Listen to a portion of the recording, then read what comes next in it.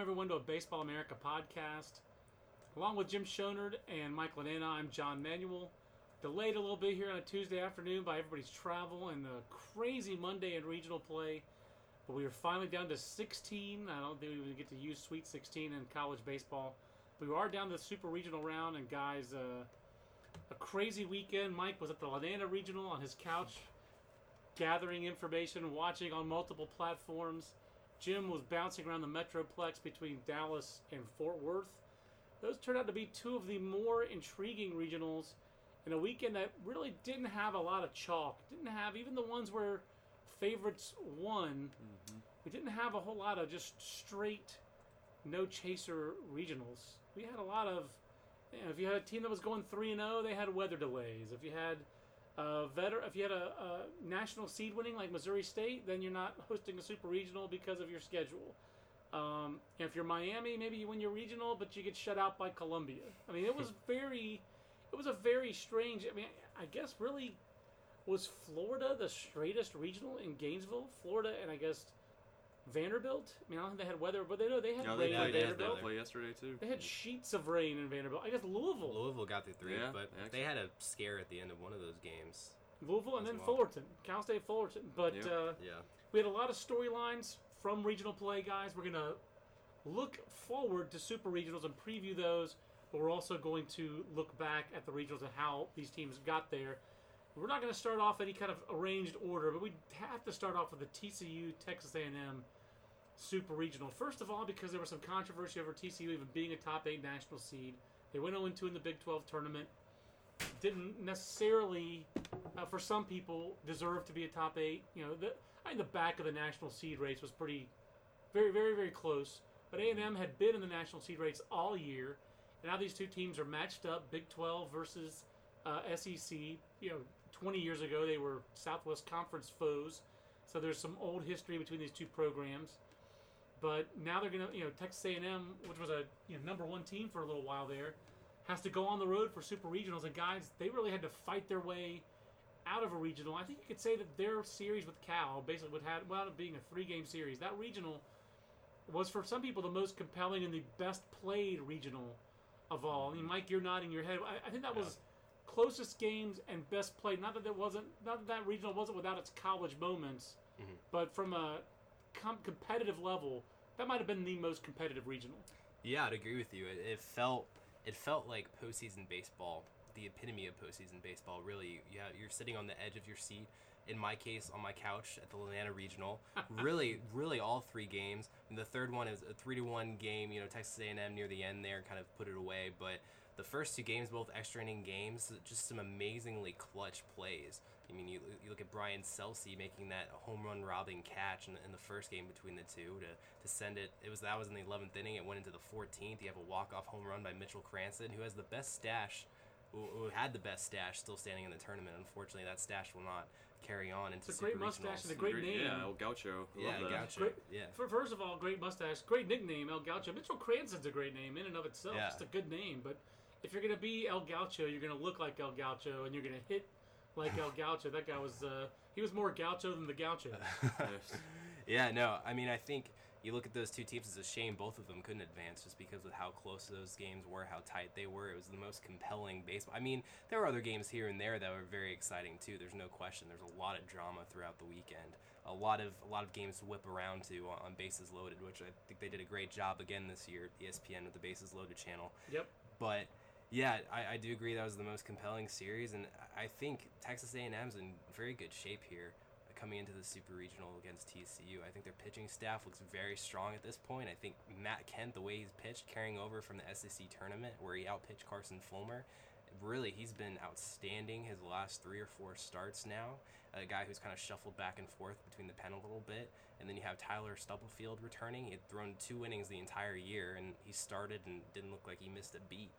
And, Andrew Vincent's a guy that can move around. And then Brian Hendricks, having him at the back end of the bullpen, he's a weapon. Seems like A&M has multiple weapons on the mound, and I don't know. Jim, this feels like it's going to be a very low-scoring Super Regional. Yeah, on paper, because Texas A&M can hit the ball a little bit. TCU can move it around a little bit. It scored 9 runs in the regional final, but it certainly wasn't by most of their doing. No. They scored 9 runs mostly because NC State happened to itself. Yes. Jim, you're an NC State alumnus. There's a little local saying around here. We're going to work a tiny bit blue here on this podcast. There's a little local saying here in North Carolina, NC State sheet, which is your Twitter hashtag, where NC State fans expect something like what happened Monday night to happen. But that was among the most epic fails you'll ever see. And I'm not trying to be negative. I mean, that was an NC State team that was really fun to watch all year. Gritty, seemed to figure out ways to win games. Yep.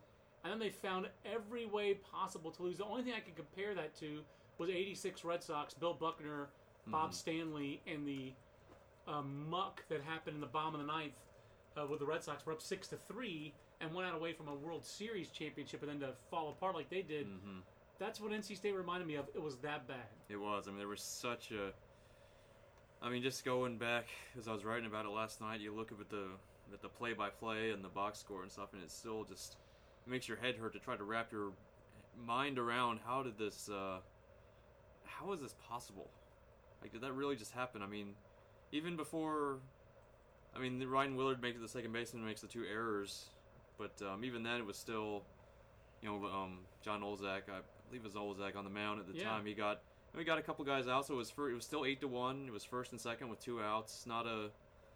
Certainly not a dire situation. And then you just have this string of walks and passed balls and wild pitches and a couple more errors, or I guess one more error, and just like so there finally were a couple hits, but I mean, TCU scored 6 runs on 2 hits, one of which was an infield hit. I would say Ryan Willard and Andrew Kisner. I'm not trying to knock any individual players, but those 2 guys had very forgettable innings. Yes. Kisner behind the plate, who I think is going to have a chance to be a high draft next year. Yeah. But there's considerable polish that needs to be added to the receiving part, and I think it's more mental than physical because he just had a really brutal inning at a crucial time, and it was just ugly to watch for both teams that inning. I mean, NC State scored 4 runs. The top of half of that inning was almost as bad. Riley Farrell was unwatchable that inning. Yeah. And you have to remind yourself sometimes that these are 20-year-olds, 19, 21, 22-year-old, and it's hard to be consistent when you're 22 years old. You know, it just is in all aspects of life. Isn't it, Mike? No, you're not 22 anymore. I'm a little older than that, John. You are. You're wise in your ways. But I'm just telling you, sometimes it's hard for me to be consistent. I can consistently be annoying here in the office, so at least I'm consistent in that regard. But that was not TCU's best look this weekend. No. And Jim, just looking at how the 2 teams played, I think Cal had more to do with Texas A&M's offensive struggles this weekend. Yeah. TCU's struggles had more to do with TCU. Just the eye test makes A&M the favorite there for me. That said, can TCU ever play that badly again? Can they? I mean, I almost feel like they're just playing with house money now. Yeah, I mean, it's like if they had played 2 weeks ago, I would have said TCU was a solid favorite. But now, I mean, I feel like A&M's a favorite in this going into this weekend. I mean, from what I didn't get to, I was watching some of those games on my computer and stuff between the games and where I was, but it looked like, A&M won those games. It looked like they made plays to win. They made pitches to win. I mean, other than I guess you had the the Sunday night game where the Cal base runner, he got trapped between third and home, and that was a close play. That was a close play. If you're going to take your chances trying to win a game, winning a foot race against Ronnie Gideon, that's not a bad roll of the dice to take. And Ronnie Gideon had a big finish in that game. Had an RBI double to tie the game off the bench, and then got the final out. And he's had some defensive issues. That's why he's not necessarily in the lineup all the time for A&M anymore. So that was that wasn't as bad as some of A&M's. Yeah, I mean, what struck me was so on Saturday or Sunday, it all runs together. I went to I was at the DBU Texas game, and after that one, Augie Garrido was talking about how DBU played so well in that game. He's like, we didn't lose. DBU just did everything possible to win, and then it struck me after last night that NC State did everything possible to lose. Every single thing you can do. I mean, they did score 8 runs, but other than that, granted they were gifted something. Anyway, that inning. They did everything they could to lose. Yeah. And I mean, is TCU living on borrowed time here? I don't know. I mean, they are at home, and that was a great atmosphere. But I mean, NC State is a young team. I don't know how. I mean, they do play some. So there are some hostile environments in the ACC. I don't think there are many like that. At least certainly not in the regular season. But A&M's been. I mean, they've been in a lot of environments like that on the road in the SEC. They're not good, and they're full of seniors too. NC State has, a couple with Ratledge and Fincher, but I think A&M's that's just as old a team as TCU is. So they're not going to be rattled. I mean, I would pick A&M right now. I mean, the way they're pitching. I mean, I get it is only a 3-game series. I don't think if I'm TCU, I can't start Alex Young. He's got to be in the like. You got to start put Traver back in the top 3. Alex Young not at his best. He was not good. I mean, he was not that good in his last couple regular season starts, and he was good for 2 innings, and then that third inning, I mean, he was just everybody was just hitting rockets off him second time through the order basically. So I don't think you can, if it's a game 3 with your season on the line against A&M, you can't start him right now. So I think we all are favoring A&M. I would favor A&M. I will stick with TCU as my pick just because they were my pick. I would say my confidence in that selection has decreased significantly after the eye test. It's not like it was the first time I'd seen him. I'd seen him on TV before this year. But that was just a rough look this weekend. I mean, the one thing in their favor, as Jim is talking about, I wouldn't start Alex Young. I'd start Mitchell Traver. They have options there. The fact that they have options. That's why they were such a... Yeah. I mean, I wrote before the tournament, they were a strong candidate. If they did lose a game, that they could come out of the loser's bracket because of that depth. And that wasn't exactly the reason they came back, but it helped. I mean, it helped them on that the first game where Tyler Alexander throws the great game on Sunday night. But, I mean, yeah, you can't start... I think Young's got to be... It was ugly. He's got to be an option of last resort right now. It was ugly, and TCU has to be thinking that they're just really kind of lucky to be alive right now, really, as a team. Now, you mentioned the other regional you were at. I'm going to bounce over there. You were also in Dallas a bit. And Dallas Baptist, but that was a pretty surprising regional. What have there been 4 other 4 seeds that have ever won a regional, like Fresno? I think Missouri won one. They were the first. Stony Brook, obviously. A couple others. Charleston last year was one. There's another one. Shouldn't have been a 4 seed, but they were. So there you go. VCU was a worthy 4 seed. Mm-hmm. Now, they were our preseason pick to win the Atlantic 10. And our Hudson Belinsky wrote at the beginning of the year that they were the team to beat. Coming off an extra innings loss in the conference tournament final in 2014. But we talked about their up-the-middle defense. Guys like I'm not even sure how you pronounce his first name. Vimael Machine, I believe, Machine is the last name. Might be Mashin, but James Bunn. He plays like a machine. He does, and then that they would be, that kind of team. That they could be a dangerous team, and they were just dangerous. They did the thing. They went ahead and did the whole thing, and just very impressive to see a team go on the road and win a regional like that cleanly, and especially with Dallas Baptist, Jim had some momentum. Yeah, you beat Texas.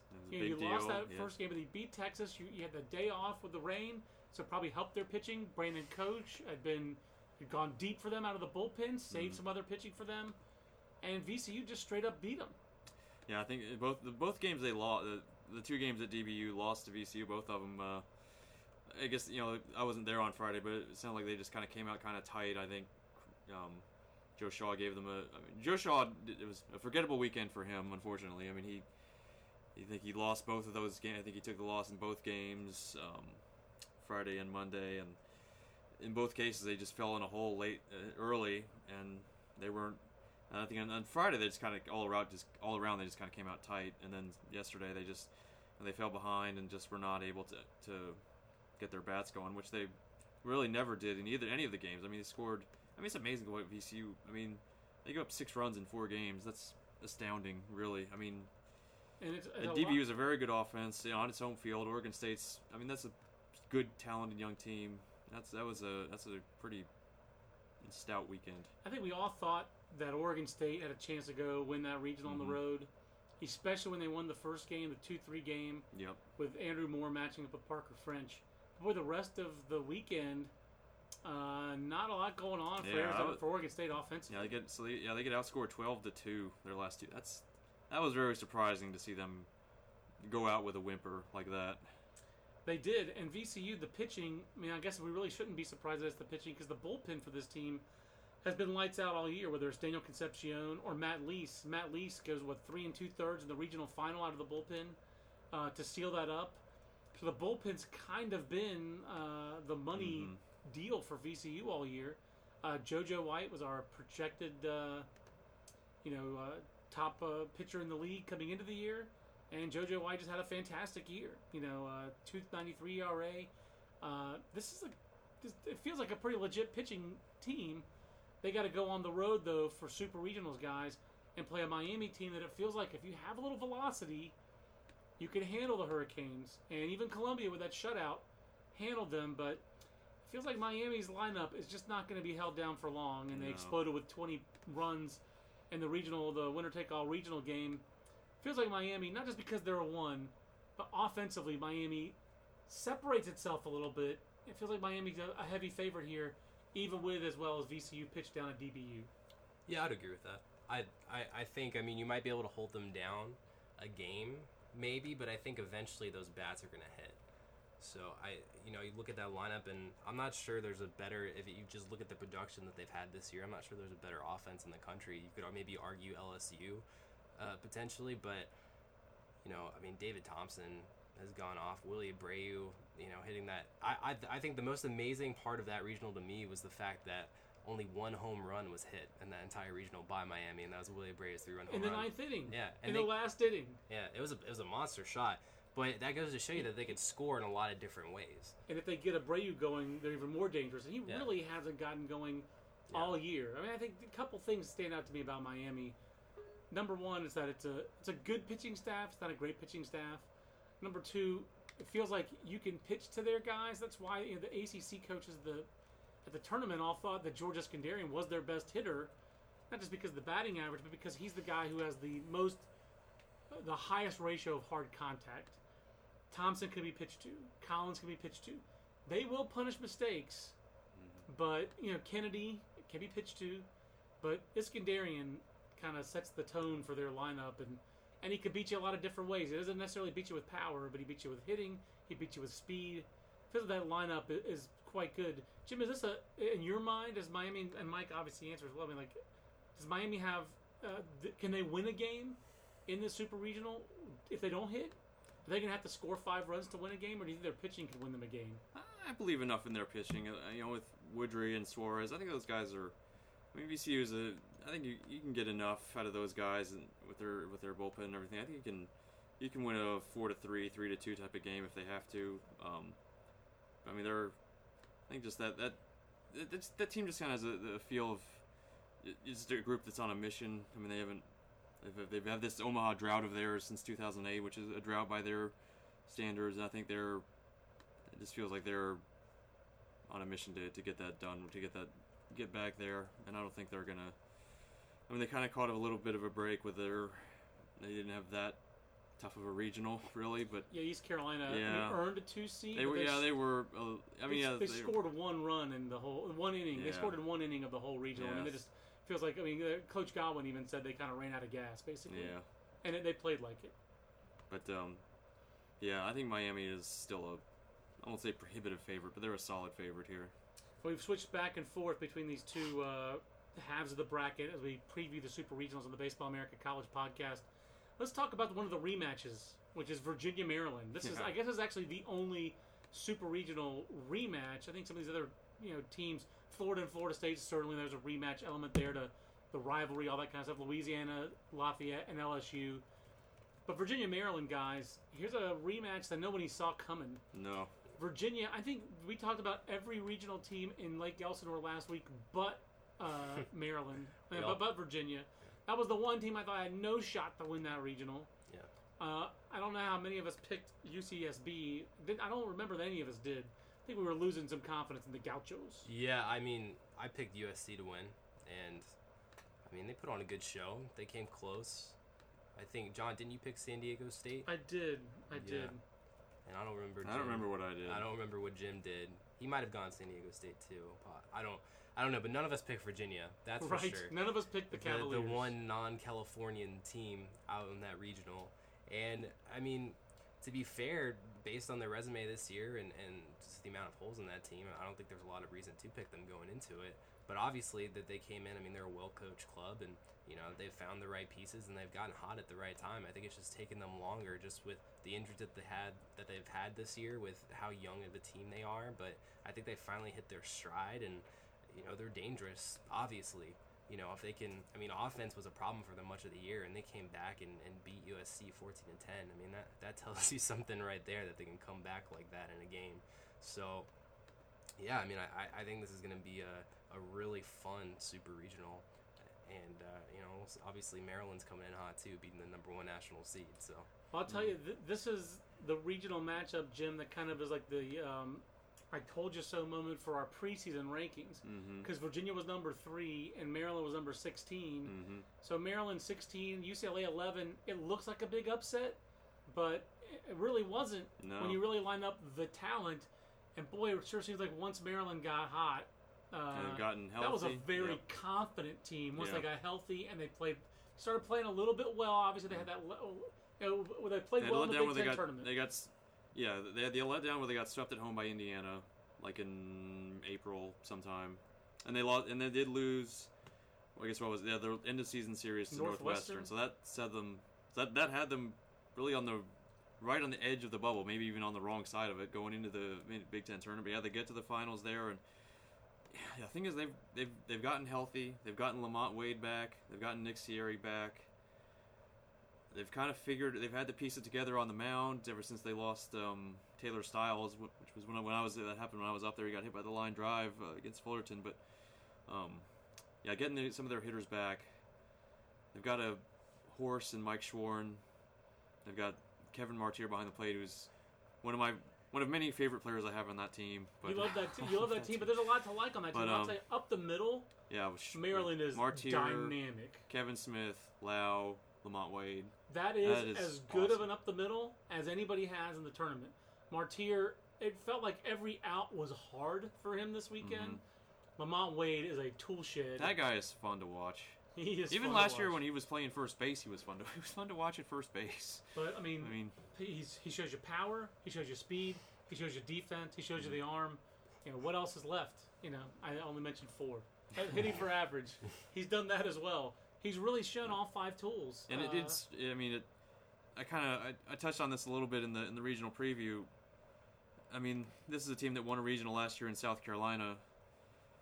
Going to Jackie Robinson Stadium is not as imposing. Yeah. I mean, it struck me. I was watching that game last night, and I had just come home from the TCU game where the crowd was so into it. It was so intense, and then the Bruins crowd's just kind of.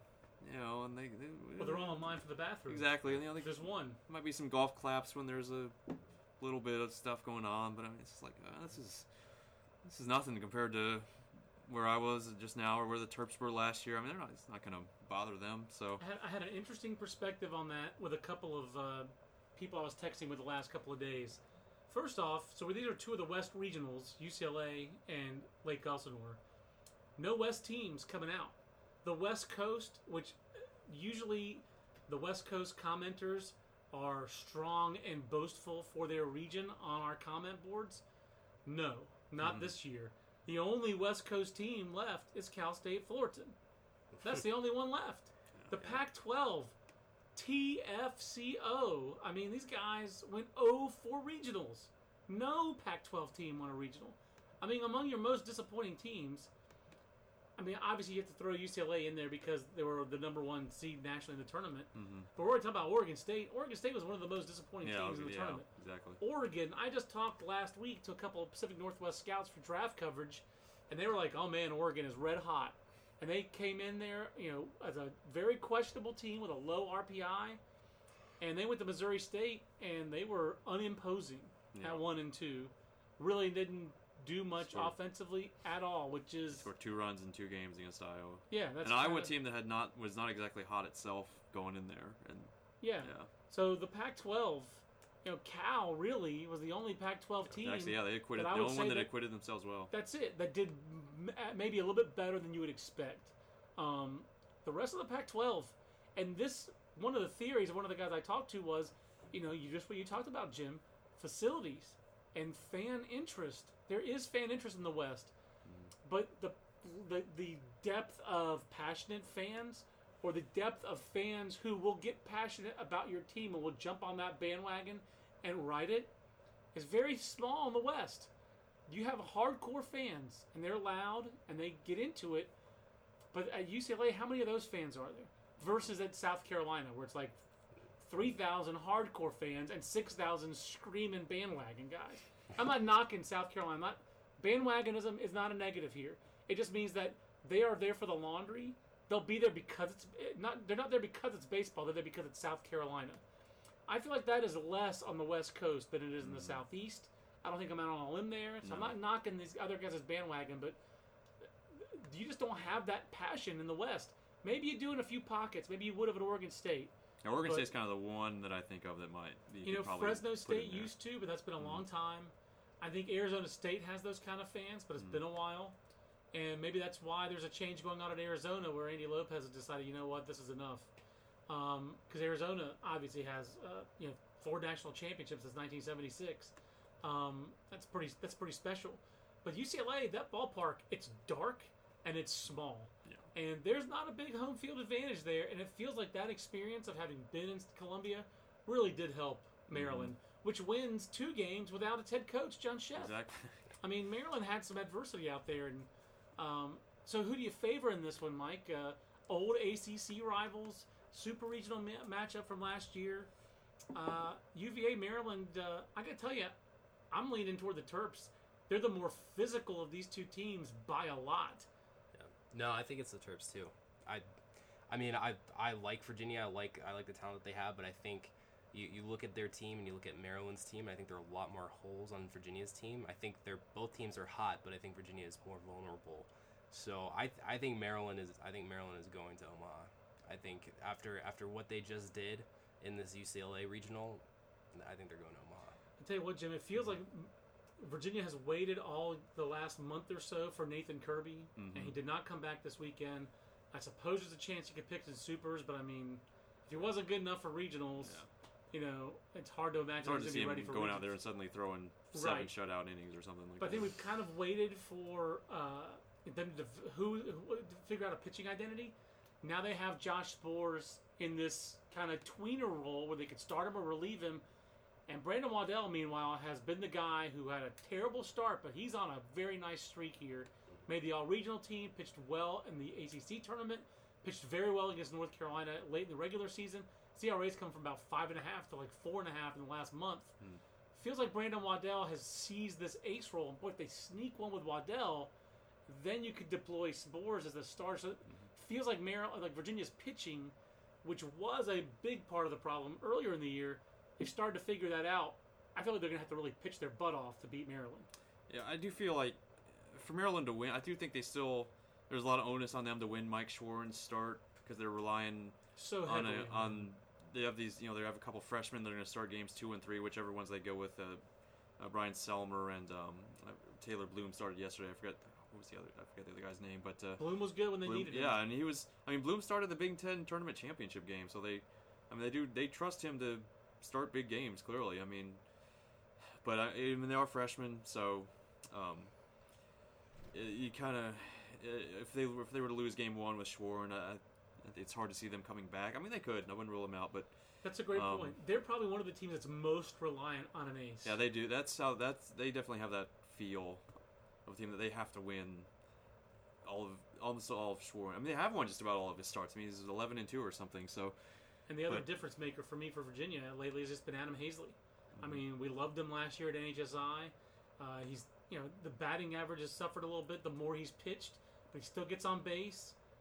He's got speed. They don't steal him a lot. It's not a team that's stolen a lot of bases, but they're aggressive on the base paths. And this guy's pitching important innings for them, whether it's starting or relieving. But it feels like I like Virginia's chances a lot more the shorter the series is. So this is 2 out of 3. These are 2 very good coaching staffs. I'm very impressed with both from a mindset standpoint, from a not quit standpoint. just feels like Maryland is so much more physical than Virginia. They should be the favorite. But we completely underestimated Virginia last week, and we're probably doing it again this week. But it sounds like we're all picking the Terps there. I am. Yeah. I think we are.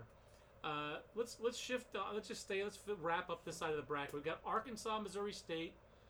It's a weird one, guys. I mean, Missouri State is a national seed, yet they're on the road because their home ballpark, John Q. Hammons Park, I believe is what it's called, is being used by the AA Springfield Cardinals, the Fighting Kerry Booyers, as we call them around here, from our former colleague here, Kerry Booyer. You have to speak lower when you say like that. That's just too inside of a joke. The inaudible Kerry Booyer. This is a nice matchup, and then you have the Florida State Super Regional, which is, kind of epic when you match up those kind of rivals. Let's talk Arkansas, Missouri State, guys. It's kind of funny because I thought Arkansas had a case to host a regional. They didn't quite do enough. Certainly their RPI wasn't high enough, Jim, for them to host a regional. Now they get to host a Super, and we actually have a question on the Twitter from Ben Embry. Who's the frontrunner for College Player of the Year? Could Benintendi lose it or win it based on how he plays going forward? I don't know about the Player of the Year award being, down to this. I can tell you he didn't help himself in the Southeastern Conference tournament where he wasn't very good. Feels like the draft pressure has been getting to him a little bit here, Mike, but I tell you, it feels like Arkansas really needs him to win this Super because Missouri State's coming in, and whether they're home or on the road, they're coming in with as good of a 1-2 punch as any team has on the mound in Harris and Hall.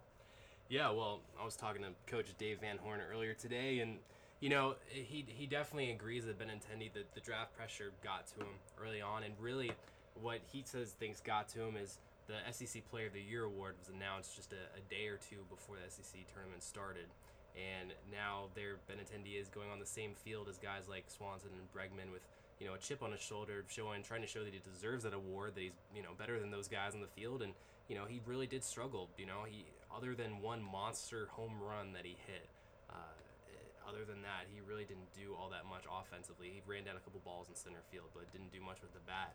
But and there was basically a BA directory full of executives there to scrutinize him. Oh yeah. There was pretty much every major league team.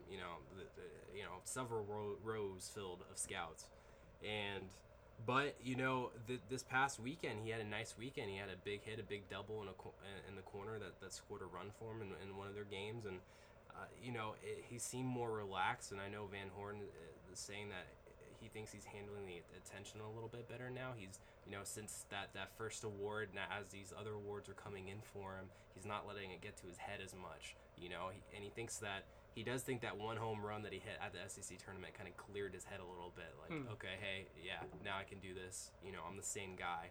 So, it will be interesting to see. I mean, he's going to be facing a tough left-hander, on the mound in Matt Hall. As good a breaking ball, it sounds like, as there is out there. I mean, we have Matt Hall at about the 370 range on the BA 500. Yeah. Hashtag BA 500. Hashtag very excited that is done. And very proud of our work there. But I tell you, it's not an easy. I've had a couple scouts tell me you're a little light on Matt Hall. He's going to go out in around the 5th round range, not about the 10th round range where we had him. And it was kind of a scouts put a little range on him, 6 to 10 rounds. I had a guy say, like, okay, let's compare how this guy's different from Jacob Lindgren, who struck out the world last year out of Mississippi State's bullpen. Lindgren throws harder. But so it's a grade higher, but this guy's breaking ball is every bit the swing and miss pitch, and it's 163 strikeouts. Yeah. So that's a tough left-on-left matchup for Benintendi. Does he have enough around him, Jim, in your mind? I mean, does Arkansas have enough supporting cast to get through and score some runs against this 1-2 punch that Missouri State has? Because John Harris didn't have his changeup working and didn't have his slider working, and it didn't matter against Canisius, which is a good offensive team because he's got 4+ pitches, and the fastball and the slider were working for him, and he dealt for 8 innings after giving up the home run to personal cheeseball Connor Panis. Yeah, I think so. I mean, certainly Benintendi's the centerpiece, but I mean, you've got other guys that can bite you if you overlook them, or if you get too careful pitching around Benintendi. I mean, Tyler Spoon's hitting 330. feel like Michael Bernal's come on strong lately. Rick Nomura's up there 308. I mean, they've got some other guys that can. Obviously, no one else has the power.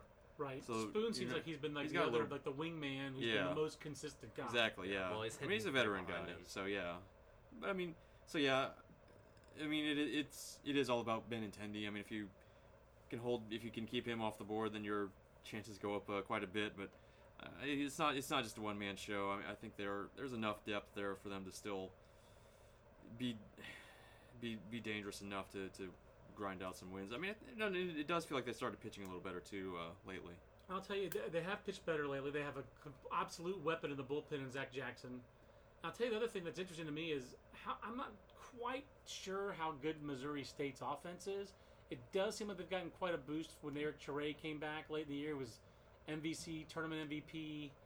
Pretty sure he's a senior. They've gotten this guy back to, they're de-aging him. He's hitting 4-hole. So he gives Tate Matheny a little bit more protection in the lineup. I know they rely heavily on Matheny from the offensive standpoint. I know he's a leader for those guys. But statistically, he's not their top guy. They have a lot of guys who get things done there. And this is, again, a coaching staff that, Keith Gutton and Paul Evans have been together for, they're like, they're like U2. U2's had the same 4 guys for 30 years. These guys have been together for a long time at Missouri State. I don't think that Keith Gutton has to say certain things to Paul Evans. In the same way for Paul Evans, they're on the same wavelength. So this team feels like it's just an experienced team. I guess I'm wondering how phased you guys think Missouri State might be by having to go on the road to win a super regional. They've won 48 games. I mean, it doesn't feel like they have any reason not to be confident. Yeah, I mean, they've won, 18 straight at this point, too? Yeah. So. Their last loss, April 25th at Illinois State. Yeah, so, they have plenty of reasons to be confident. And even though Arkansas has pitched better, I do think that staff is beatable. I think... The pitching edge seems like it's fairly significant in Missouri State's favor. That's the thing. I think they're going to be helped from that standpoint that they do have the pitching edge, and it's really going to come down to how much Benintendi and Spoon and those guys are able to hit those pitchers. I think. Put it this way: I'm looking at Missouri State in this winning streak. You've given up more than 4 runs once in the whole streak. That was midweek at Missouri, and I mean, outside of Missouri a couple times, they haven't given up more than 4 runs in a game since Evansville on April 11th. It's 2 Missouri games, which is a SEC team. But they just don't give up runs, guys. It's just not something that they do, especially on the weekend. So, feels like Missouri State, even though they're having to go on the road, needs to be a favorite here. I agree. Yeah, I agree. We seem like we're in unison on some of these picks. Yeah. Wrapping up this side of the regional, pretty heavyweight matchup going on in Gainesville. Florida and Florida State. It just doesn't feel like Florida State can do anything easy. Every game there in their regional was close, but they didn't lose a game in the regional after going 2-2 in their own regional last year. Now they win a regional, they got to go on the road to Gainesville to their biggest rival. But team that Jim, they kind of handled midweek. Now we finally get to see these two teams head to head on the weekend, and kind of feels like Florida is playing its best baseball. They win the SEC tournament. AJ Puck is just lights out right now. He's just shoving, and Florida's athleticism.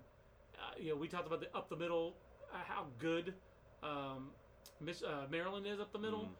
Maybe Florida's as good or better with Buddy Reed. They're probably better defensively. Yeah. And they're very young, but Rivera behind the plate, Reed in center, Martin at short, Dalton Guthrie at second base. That team up the middle makes every play. They're athletic. They've got a million ways to win. It doesn't. It feels like their outfield is just so athletic. I mean, with all those. Harrison Bader in left field is a center fielder on most teams. Exactly. So, and it does, ever since A.J. Puck had that start against Georgia where he struck out 11 in 5 innings or whatever it was, I mean, I feel like they've just gotten on such a roll ever since then. They've won that series. They've barely lost. I don't know if they lost any. I'm sure they've lost a game since then, but not many. Not many. So, and yeah, they just. I didn't see what Logan Shore did this weekend, but he's a guy you can trust, and he's Johnny consistent. Exactly. So. Yeah, I mean, it's hard not to like. Bet. I mean, it does feel like Florida State. Once again, Mike Laneda for the win. Yep. I love it. Go ahead, Jim. But it does feel like Boomer Biegalski was so good in the ACC tournament, so maybe you can match up. I mean, FSU did pitch pretty well. I mean, look, they only gave up 3 runs in 2 games to Charleston, who's a very physical offensive team. So that's a good sign for what they've been doing on the mound. But I mean, even though they won 2 out of 3 against Florida during the season, still have some confidence, knowing they can do it. But it's starting not to like the Gators. 27 strikeouts and 27 innings for them over the weekend in the regional. Granted, it's Florida Atlantic, which is a good offensive team, but Florida Atlantic's a very patient team. Very similar approach to Florida State. You look at FAU stats, it's walks after walks after walks, especially Brandon Sanger. And they walked 1 in that game, and it wasn't Puck and it wasn't Shore. What was it, Fado, I think, started that game? Yeah, I mean, Florida just, the weekend it was 27 strikeouts and 3 walks. If you put firm pitches with velocity in the strike zone against Florida State, you got a good shot. And that seems like that's what Florida does. I don't think it's a mismatch. I really feel like Florida's a significant favorite here, though, Mike, as good as Florida State is. What's the case for the Seminoles? Well, yeah, that's what I was about to talk about. I think you look at Boomer Biegalski, obviously, who's been fantastic lately. He's really emerged as an ace on that staff, and he's going to be tough. And then I think the wild card here is Drew Carlton. He was excellent against College of Charleston. He was excellent in the ACC tournament. That's a great point. I mean, if you have those 2 guys going, and Mike Compton, he's no slouch. I mean, he's their Friday guy coming into the year before he got hurt. I think it's a quality staff. And 3 nice left-handers, and Holtman, Strode, and Silva. Yeah. So you can kind of mix and match. So you have these 6 guys. To me, if you have 6 guys who you really trust and who you think are good, you're in good shape going in the NCAA postseason. Florida State has their 6 guys, and they trust all those guys. Yeah, I think, I kind of go either way. I mean, I do think Florida's the favorite here, but I can see a situation in which, these 3 guys, Biegalski, Compton, and Carlton, should they be the ones to get the starts, I assume they are. I think that they might be able to slow Florida down a little bit, at least. I mean, you see Florida in the last game only scored 2 runs. I mean, the first 2 games they were still going. I mean, I'll say this, seeing Florida at the SEC tournament and seeing them in person, I mean, they looked unstoppable to me. And just, you're talking about the athleticism there in the field, and just it's a very young team and a very talented team and a very scary team. Yeah. So, and especially playing in Gainesville. You put a little Gainesville accent on it. I threw a little wrinkle on that. Yeah, that was a change up. Yeah, so I give the Gators a slight edge, but I really don't think it's a runaway at all. I do think it's going to go the full 3. And I misspoke earlier. Obviously, there was one easy game for Florida State. It was the last game. They did kind of run away from College Charleston in the last game there. Neaporte went off, and so that's the other thing, that if you are making the case for Florida State, it's that all year we seem like we've been waiting for consistent help for DJ Stewart. That's one of the reasons he's pitched around so much, pitched so carefully. But Quincy Neaporte, I think it's Neaporte. I think I've been saying it wrong all year. I'm going to blame Patrick Keenis at NC State. He told me it was Niport. So, blaming Patrick. It's definitely not Niport. It's not Niport. It's Neaporte, I believe. Yeah. But he got hot. A couple home runs. He's up to 7 now. Yeah. They do have lurking at the bottom of the lineup. If you make a mistake, Danny Delacaille will lose it. Yeah. But the other hot hitter for them now has been DeLuzio. And that's the guy we've been kind of waiting on all year. Well, I'm sure we've been waiting, but I'm sure Mike Martin and Mike Martin Jr. have been waiting more, and all the Florida State fans. And it gives you another way to win games. He's got 14 steals. He's got dynamic speed. He's a game changer defensively in center field. He doesn't take really a back seat to Buddy Reed, I don't think, that much defensively. Probably takes a little bit of a back seat, but not willingly. I do think Florida State has a case. I just think that Florida's relatively significant favorite. Another guy, I guess, who's kind of been the hot hand here has been Peter Alonso. Yeah, Mike. It feels like since he got healthy, that team has really taken off. But I will say, Florida's hitters, like their top power guys, are all pitchable in league play. J.J. Schwartz and Harrison Bader were their 2 worst hitters offensively in terms of batting average in the SEC. So I think it seems like they have to more consistently find other ways to score runs instead of just sitting back and waiting for the 3-run homer that Schwartz and Bader can sometimes provide. It sounds like we're all picking the Gators though over the Seminoles. Is that what I'm hearing in this room? I am, yeah.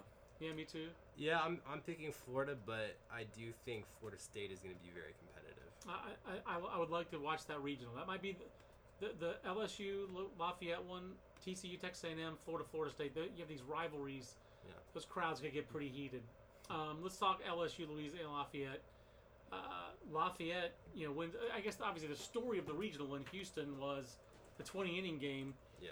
That seemed like a futility-filled game rather than it looked like compelling game. Yeah.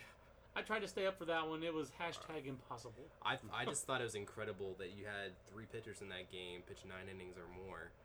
You have the starter in Kyle Dowdy on Houston who goes 9 1/3 and throws 137 pitches, and then you have Austin Orweiler out of the bullpen for Rice, throw 9 innings there, or 9 1/3 innings, I believe, and it's just it's just a crazy game. It's a very interesting box score, not one that you see often, and I think you wonder if that game didn't go 20 innings, if it went 12 innings, and Rice came into the next day a little fresher, if they would have played a little better against Louisiana Lafayette. I mean, that's a tough turnaround. I don't care who you are. I don't care how young you are. I mean, I'm relatively young, and I struggle, going to bed that late and getting up early in the morning, much less going out and playing a baseball game. So, I don't know how much of an impact that had. I'm sure it impacted it a little bit, but, credit to Louisiana Lafayette. I mean, going into it, I thought it was a pretty winnable regional. I picked Rice to win it, so I got it half right, I guess.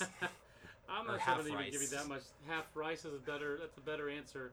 They did at least get to the regional final, Jim. Mm-hmm. Our preseason darling, the Houston Cougars, undone really by an offense that just could not find enough offense. Yeah. What's Lafayette's strengths besides Blake Trahan? I mean, I think I know a decent amount about Blake Trahan. What went right this weekend for that team?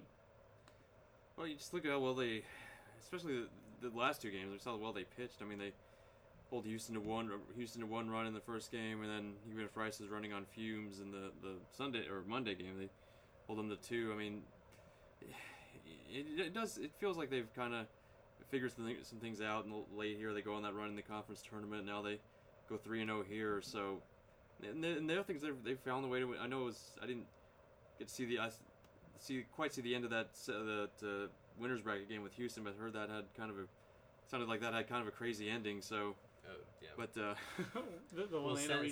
Seth Romero brought a no-hitter into the 8th inning in that game and gave up a hit in the 8th, and then in the 9th, I believe the game-tying run came around on a squeeze bunt. I think there was some kind of squeeze bunt thrown in there. It was definitely a very, very heartbreaking 2 games for Houston to lose, having a no-hitter going into the 8th and then losing a 20-inning game.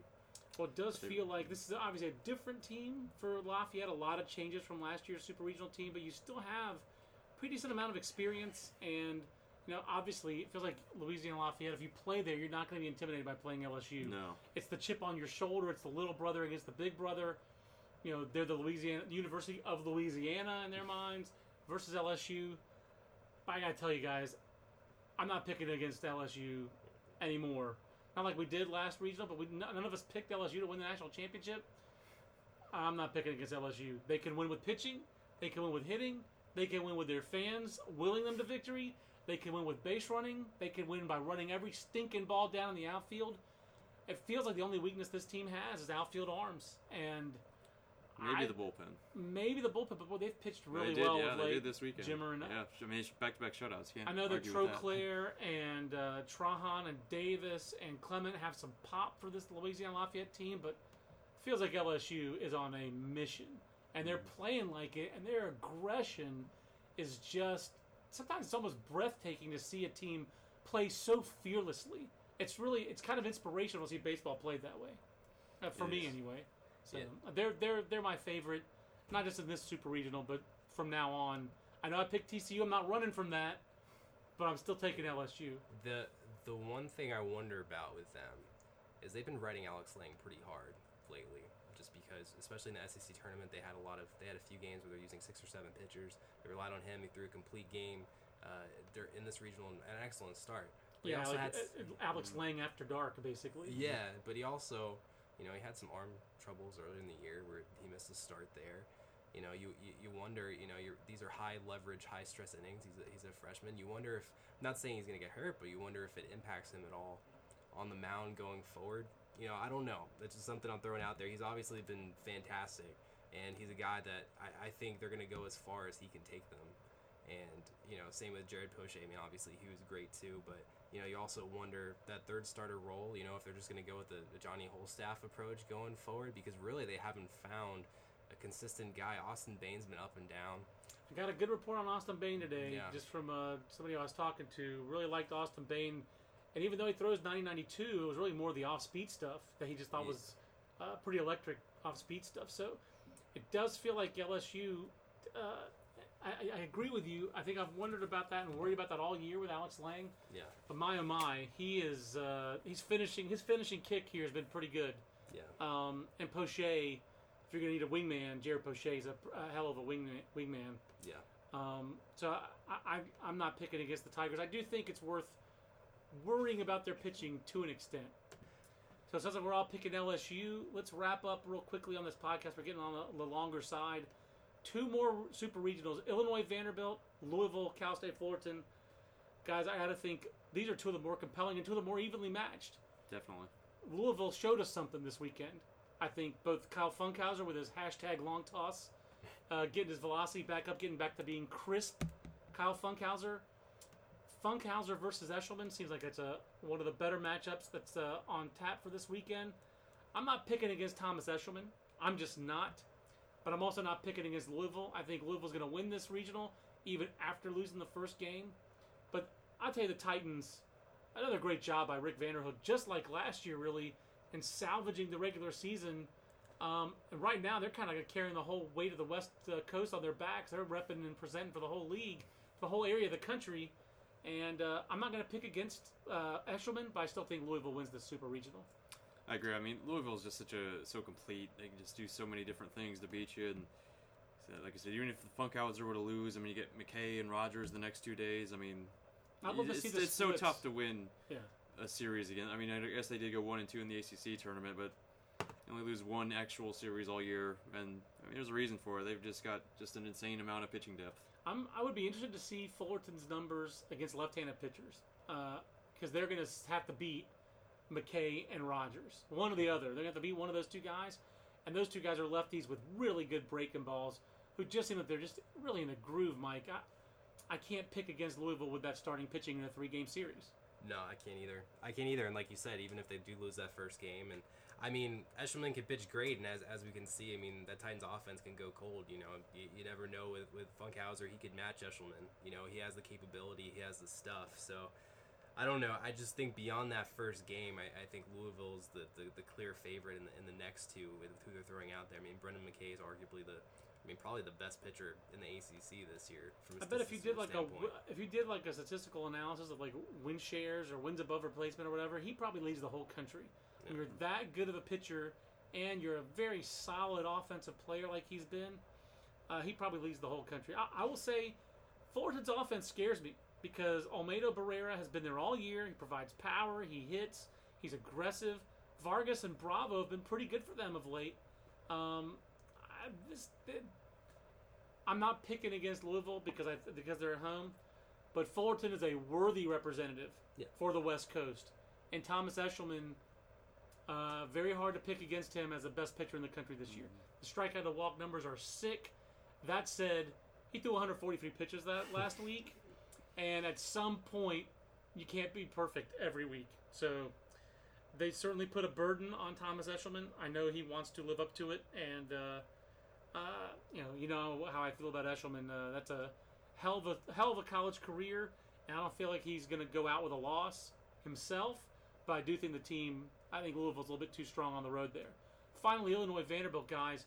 This is a fascinating contrast of Pro Tools and loud tools versus a Tyler J, who's probably the single most filthy pitcher in the whole country. Single filthiest guy in the country for me is Tyler J. And then Kevin Duchesne, who's probably the single, and somebody already have said sheet, I'm going to say single ballsiest pitcher in the country is Kevin Duchesne. The rest of Illinois' team, I just talked to a couple coaches about them today. Illinois does not wow you. Outside of Duchesne and Jay, there's not another big leaguer on this team. Goldstein's solid. David Carrion, Big Ten Player of the Year. And I was talking to a coach today, and he was like, well, why would you move him out of the 7th spot in the lineup? They won 27 games in a row. You don't change the lineup when you win 27 in a row. And I was like, kind of hadn't thought of that. But from a talent standpoint, I really wonder how many guys on Illinois' team would start for Vanderbilt. I don't think the answer is very many. No. Maybe one of the Ropers would start at second base over kind of the revolving door that's been there for Vanderbilt this year. But who else starts over from Illinois on Vanderbilt's team? Anybody? Jay closes. Yeah. Duchesne would be a number 2 starter over Philip Pfeiffer for me, or even Walker Buehler. Yep. I'm not sure he'd start Fridays over Carson Fulmer. I'm not sure those two guys could be. I don't think Carson Fulmer would allow Kevin Duchesne in the door. I think he would ban him from the clubhouse. But Kevin Duchesne pitches with no fear. Yeah. That is a fascinating Friday matchup. Duchesne against Fulmer. That's gonna be It's kind of like good versus evil there. Yeah, no, that's going to be really fun. I mean, you have both pitchers who are aggressive, obviously much different stuff-wise. It's like Superman versus Bizarro. I mean, that's really kind of like Kevin Duchesne from all the reports I have. He's like Bizarro Fulmer, you know? I mean, this could really be a lot of fun. Yeah. But you talk about the home crowd, I got to say I'm picking Vanderbilt because I don't think Vanderbilt's going to be scared to go into Illinois. Yeah, I think Vanderbilt's I think even though they're on the road, I think they're the favorite. I mean, they have the pedigree of being the defending champs, and how many of those guys are back. And I think you're looking, if Illinois is going to win, you're looking at Duchesne's got a flat-out deal and win a 1-0 game on Friday, and Tyler Jay's going to start game 2 and have to shove. That's how I feel about it. I know, and I'm no disrespect to Drayson Johnson. I know they won't do that. And Drayson Johnson is good. What's the third starter's name? I had it right here. John Kravitz. Kravitz is good too. But I feel like Drayson Johnson and Kravitz in the SEC are Sunday starters. Mm-hmm. Maybe they're midweek starters. Yeah. And they're not strikeout guys. And that's how you beat, you want to know how you can beat Capone? He pulls a knife, you pull a gun. You want to know how you beat Vanderbilt? You beat him with power stuff and swing and misses. They strike out a lot. That's not what Illinois' pitchers do. So I just don't think it's a great matchup for Illinois. I think you have a magical season like this. They have the defending national champions with all that athleticism on the field. I just can't see Vanderbilt not winning that. For me, they're the favorite. Yeah, I mean, you look at Drayson Johnson and John Kravitz. I mean, obviously they've had nice years, but they do pitch to contact more. And Vanderbilt, you look at the contact they've been making, the kind of contact they've been making. I mean, it is hard contact. Yeah, they're locked in right now offensively. It's not just Dansby Swanson; it's that entire team up and down. Jaron Kendall, a freshman, is one of the guys hitting the ball big hits hardest. Lately.